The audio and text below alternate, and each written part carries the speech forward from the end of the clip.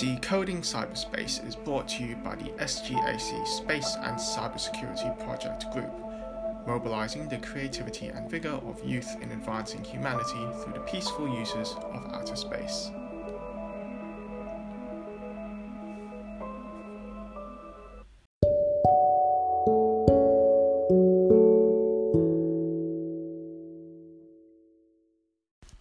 Hello and welcome to episode 3 of Decoding Cyberspace, a show dedicated to exploring the frontiers of information communications technology and cybersecurity across the final frontier. On this episode, we are delighted to welcome special guest Donna Lawler, a leading authority on space law, Australian space policy, and the principal at Azimuth Advisory, a law firm providing advice and assistance to government and businesses engaged in space activities. Prior to her current role, Donna worked for 20 years at Optus as a corporate counsel and assistant general counsel for Optus Wholesale and Satellite, advising on commercial law, telecommunications law, and space law. Donna, welcome to Decoding Cyberspace, and thank you for taking time out of your busy schedule to join us today. John, it's a delight to be here, and congratulations on creating this podcast. It's a fantastic idea and a great addition to the space ecosystem. Thank you. So, firstly, could you help brief our audience more about your professional background, particularly your work and experiences at Optus leading to your current role at Azimuth Advisory? Yes, certainly. So when I first started at Optus back in 1999, isn't that embarrassing? Some of your listeners might not have been born. I came in as a technology and intellectual property lawyer, and I had no idea I was about to be plonked into working with the Optus satellite team. And like most people, I didn't realize Optus even had a satellite fleet. Not many people know, but Optus used to be known as AusSat. So it was the first originally government-owned satellite operator, which had geostationary satellites. So when I came in, one of the first things that I was thrown into was the Optus C1 program, which was a hybrid civilian and military spacecraft, which Optus was building, which included a defense payload, and I hasten to add, not weapons, just a communication payload. And Optus C1 is still there today. So over the next 20 years, I worked on a number of different spacecraft build and launch programs, and I had to learn space law as I went along. In starting by reading what it was, as it was then called, the Space Activities Act and all of the treaties. Very fascinating. So what are you currently working on at Azimuth Advisory, and where do you see yourself in 5 years? Well, there are some things that I'd have to, if I told you, I'd have to kill you. So, but in general terms, you may have just seen an announcement in various newspapers and on LinkedIn that Gilmore Space and Space Machines Company have just signed an agreement for Australia's first. It'll be probably the first launch of an Australian payload on an Australian-built rocket from Australia. So that's an exciting piece of history to be part of. So that's the latest thing. But in broad terms, we've been working on helping a number of governments with their space laws, together with my husband, Professor Stephen Freeland. And we're working on launch facilities in Australia, launch vehicles, constellations of small satellites, space tugs, manufacturing in space, a whole variety of missions that are being planned in the background. So I think if you're in Australia or the region, there's a lot of exciting things to look forward to in the pipeline. Absolutely. And where do you see yourself in 5 years? Well, I'm hoping that in 5 years, and I'm forecasting that in 5 years we're going to be having a burgeoning space industry in Australia. We've always said that we need to play to niche areas, but I think the current activity looks like we're have a broader range of activities than the Australian government and the Australian Space Agency predicted. I think their understanding was that we wouldn't really have a chance of getting into launch facilities and launch and building space tugs and things like that. So I'm confident that we're going to be surprising them all and be much, albeit not huge players. We're not going to be like the United States and China and Russia, which have much larger government budgets. But I think in 5 years' time, it's going to surprise people what we are currently doing, including lunar missions even. Wow, definitely. So just moving on from this, what is it about outer space that excites you, and where did your interest initially stem from?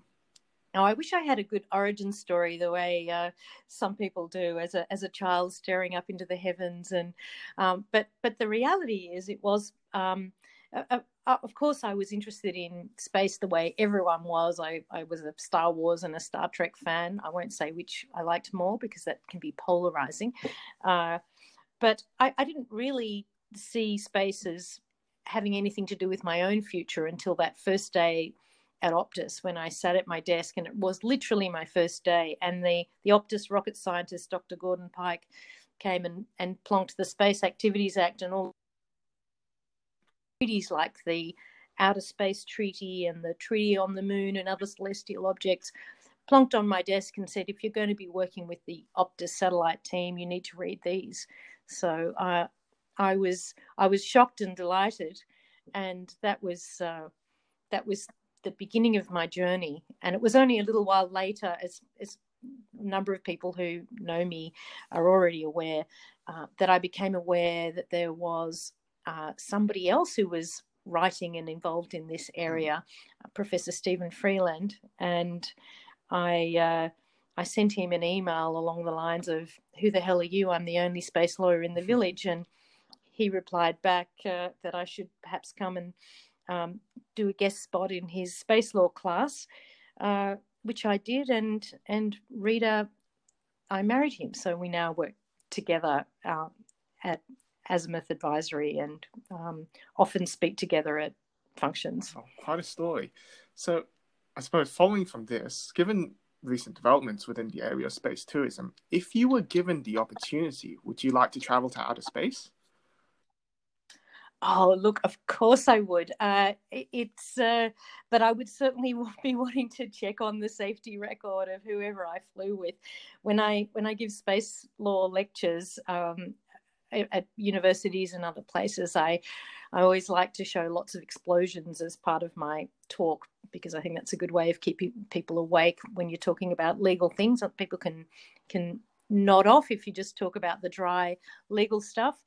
So I'm every time I give a talk, there's at least one or two explosions. So I have that vividly in my mind of how explosive a launch can be and how things don't always go to plan. So certainly want to make sure that the man-rated or woman-rated launch vehicle that I was flying on had an excellent safety record before I went. But that said, the idea of looking at the Earth from space and seeing how precious and fragile it is, and looking, you can't help but think of Carl Sagan and think about everyone you've ever known being down there on that planet below you, and I'm sure that different perspective that you get looking both at Earth and even out into space from space would be extraordinary, let alone the fun of experiencing zero gravity, bouncing around. Absolutely. So just moving along, as a member of the International Institute for Space Law and a legal practitioner in space law, what do you see as some of the most pressing legal issues facing human activities in outer space? Well, one of the I've sat at a number of sessions at the UN Committee for the Peaceful Uses of Outer Space, and an awful lot of the discussions there are centering around use of resources. But my personal view is that a more pressing issue is that of space debris and that of increasing use of certain orbits and domination by some countries and companies of spectrum and orbits. So the crowded nature of space and the need to manage traffic, manage space situational awareness, and manage the amount of debris that we put up there in order to preserve space as something that all humankind can make use of for the benefit of humankind is a pressing issue. So I think having protocols on space debris and I think moderation of the amount of stuff that we're putting into orbits, making sure that there is free access for all users is an important issue. Definitely. So, in your opinion, has international space law jurisprudence, say, developed to the degree enough to regulate, manage the growing space tourism sector and to support prolonged human habitation missions on the Moon and Mars?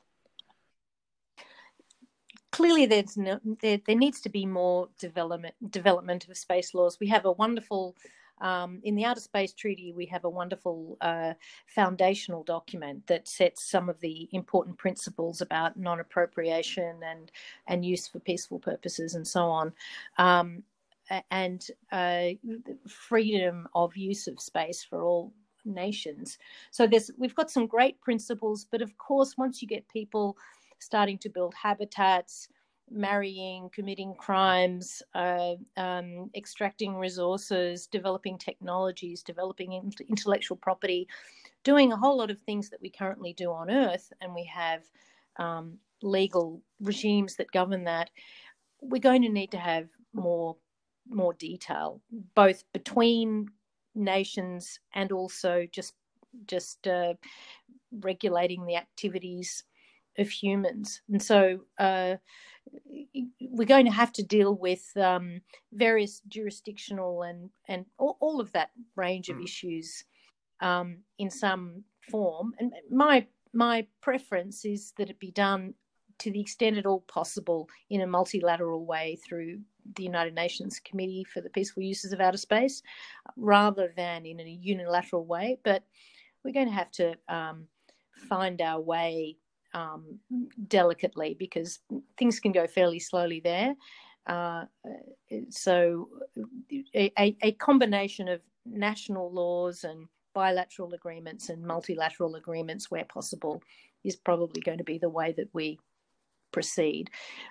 What we certainly hope to avoid is an absence of consensus and people forging ahead in creating conflicts with other users of space and the Moon and Mars, and really risking the peaceful uses of space for everyone. Absolutely. So just tied to this, what is your view on the recent Artemis Accords by the United States? Do you believe that this marks a significant turning point within the international legal order in outer space? Well, I think the Artemis Accords reflects the United States' reluctance or preference for bilateral agreements rather than multilateral activity, and that reflects the current political environment there. The United States is obviously a very key player. There's a lot of resources, and there is a great desire on behalf of a lot of nations to participate in the Artemis Accords and work with the United States on space missions, and Australia is no exception.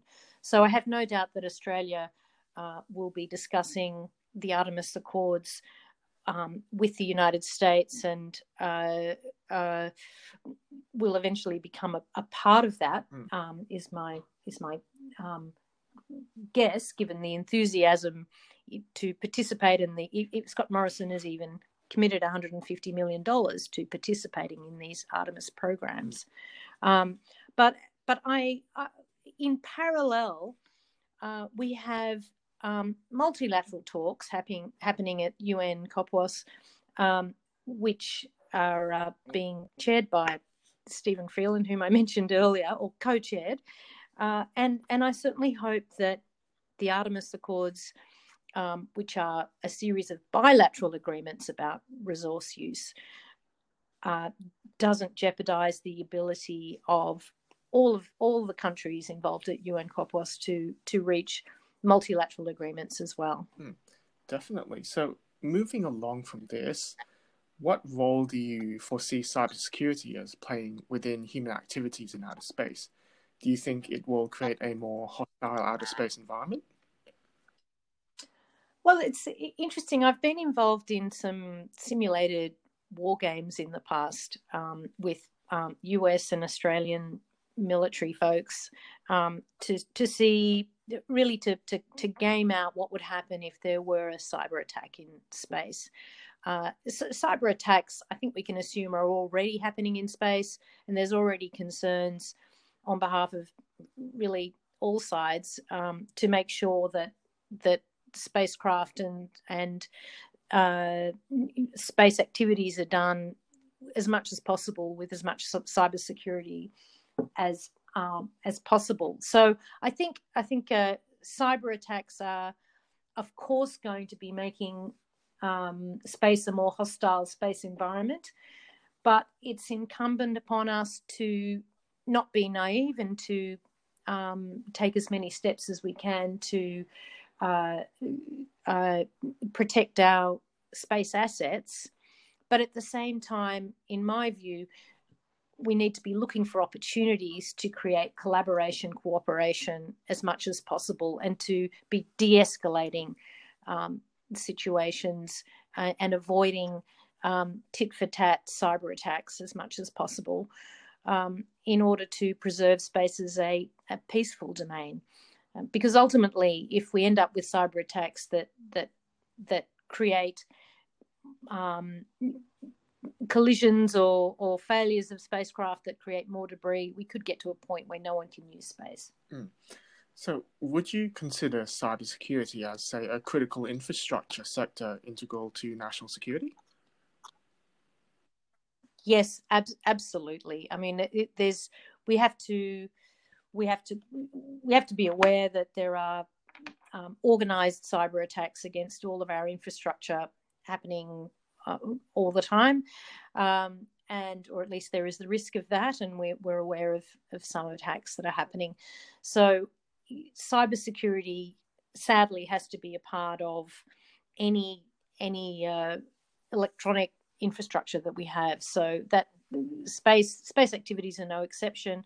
If you're communicating with something that's far away, like a spacecraft, or you're operating a launch facility, or you're operating dealing with any kind of space infrastructure, cyber protections are going to be a critical part of that.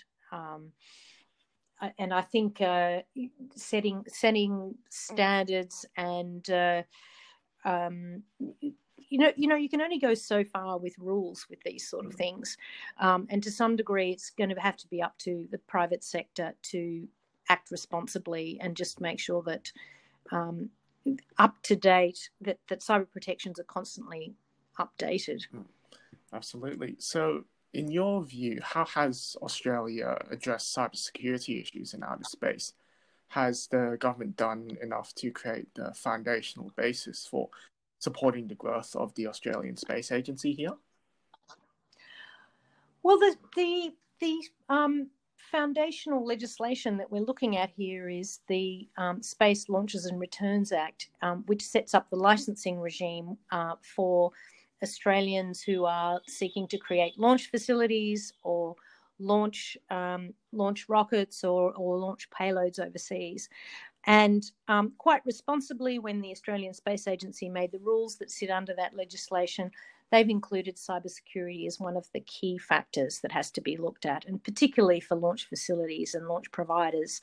The Australian Space Agency is going to be reviewing any application by an Australian company that wishes to do those things, with a very strong focus on cybersecurity. And there is a requirement even to have independent experts certify that the cybersecurity is appropriate. So the Australian government is certainly setting a high bar for all space companies.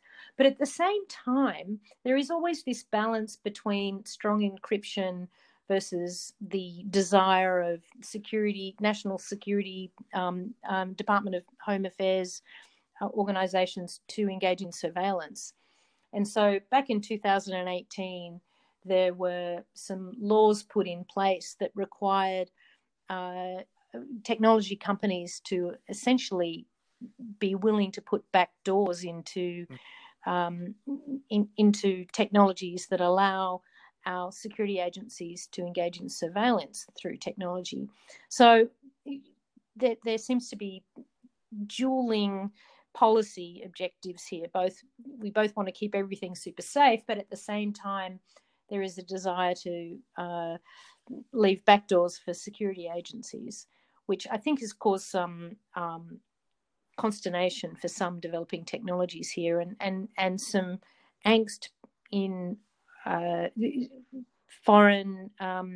Some of our offshore collaborators have expressed some disquiet about the encryption laws that Australia's put in, and some concern that might actually diminish our cybersecurity. Definitely. So, having worked upon 6 satellites, build and launch programs for geostationary satellites throughout the course of your career, including the program to build and launch the Optus C1 satellite, what are some of the key cybersecurity concerns for satellite operators? Well, it's since you and I first spoke, John, it's now 7 programs, because Optus has just signed an agreement with Airbus to build Optus 11, which will be a software-defined satellite. So naturally, if you're looking at a satellite that is possible to be reconfigured while it's in space using software, you have to make sure that the cyber protections are very strong. So without, I obviously can't discuss exactly what those protections are going to be, but I think we can be assured that the all of the TT&C commands that are going to and from that spacecraft, and any commands that can be used to reconfigure the spacecraft, are going to have to be protected by a very high level of cybersecurity. A while ago, I had an interesting discussion with a Pentagon cybersecurity expert who had a team of, I suppose you'd have to say, hackers, whose job was to look after cybersecurity for the United States government. And I remember she was telling me that she felt that some of the older spacecraft around had a number of weaknesses that could lead to possible hijacking. It's interesting. I haven't gotten to the bottom of whether or not it's actually possible, but I've spoken to a number of experts who doubt that it would be possible to take over a spacecraft. But really, certainly you can assume that the newer the spacecraft, the stronger the protections will be, because they will have been created with more up-to-date protections. And the ability to update those as you go, even after you're in space for your 15 plus years of life, is going to be critical, because we both know that you always have to stay one jump ahead of the hackers. Definitely. So, tied to this, from a more micro perspective, how do you imagine cybersecurity issues such as supply chain and IoT cybersecurity may impact upon human spaceflight programs? Yeah, well, if you have to be safe for a big, expensive spacecraft, your safety program has to really be on steroids if you're talking about human spaceflight and the need to keep humans safe. So, to the extent that you're relying on Internet of Things as part of your human spaceflight program, or I mean, there's no way you can actually, any human spaceflight is going to involve areas that could potentially be hacked if you haven't properly protected them. I actually wonder, and I've got to say that you probably have listeners who know 100 times more about cybersecurity than I do, because I'm, after all, a lawyer and not a cybersecurity expert. But I wonder whether blockchain-based protocols are going to be an important part of verifying the truth of what is happening in, for example, machine-to-machine communications. Once you get human habitats and things on the moon, and whether or not that might actually be a part of avoiding spoofing and hacking by having just multiple distributed swarms of machines that are verifying actual transactions, in quotes. I don't know if you have a view about that yourself, John. I think, yes, definitely immutability and decentralization within the blockchain infrastructure can play a significant role in helping boost cybersecurity in space. There's one of our clients is a new Australian company called Aeroid, and they are developing a blockchain protocol for use between objects in space. So keep an eye out for them as well. Definitely. So to finish off, if you were to become the Prime Minister of Australia, how would you work to promote space within national policy? Oh, wouldn't that be good? Do you think that might happen, John? It's always a possibility. If Trump can do it, then you can do it. Yeah, exactly. I did actually have a brief conversation with Scott Morrison a little while ago, and he told me that space is his safe space. It was in the middle of the bushfires, so I imagine it probably was his happy space at the time, probably happier than what was happening on Earth, and things have only become more apocalyptic since then. If I were the Prime Minister, I think one of the key things in terms of helping the Australian space industry would be changing the policy on buying local. If you look at the US has forever had the policy of, if they can possibly buy American, they will, even if it costs a bit more. And Australia has not had that as part of their procurement requirements. So when the Australian government, which is by far the largest purchaser of space products, when they're doing their procurement, whether or not the manufacturer or creator of the space technology is Australian is really either entirely irrelevant or almost irrelevant in their decision-making process. And I think that's short-sighted. So if I were Prime Minister, I would make that a little bit more front and centre, because I think it's not just a matter of looking at value for money in a very narrow way. I think you need to look at value for money and the benefits that can be obtained if you support local industry and keeping technologies and clever people within Australia and maintaining skills in Australia is part of should be a part of the broader mission of government when they're spending money on space technologies. Absolutely. Well, awesome. Thank you again, Donna, for your unique insights into outer space law, policy, and cybersecurity from an Australian perspective. We look forward to expanding on these topics again with you in the future.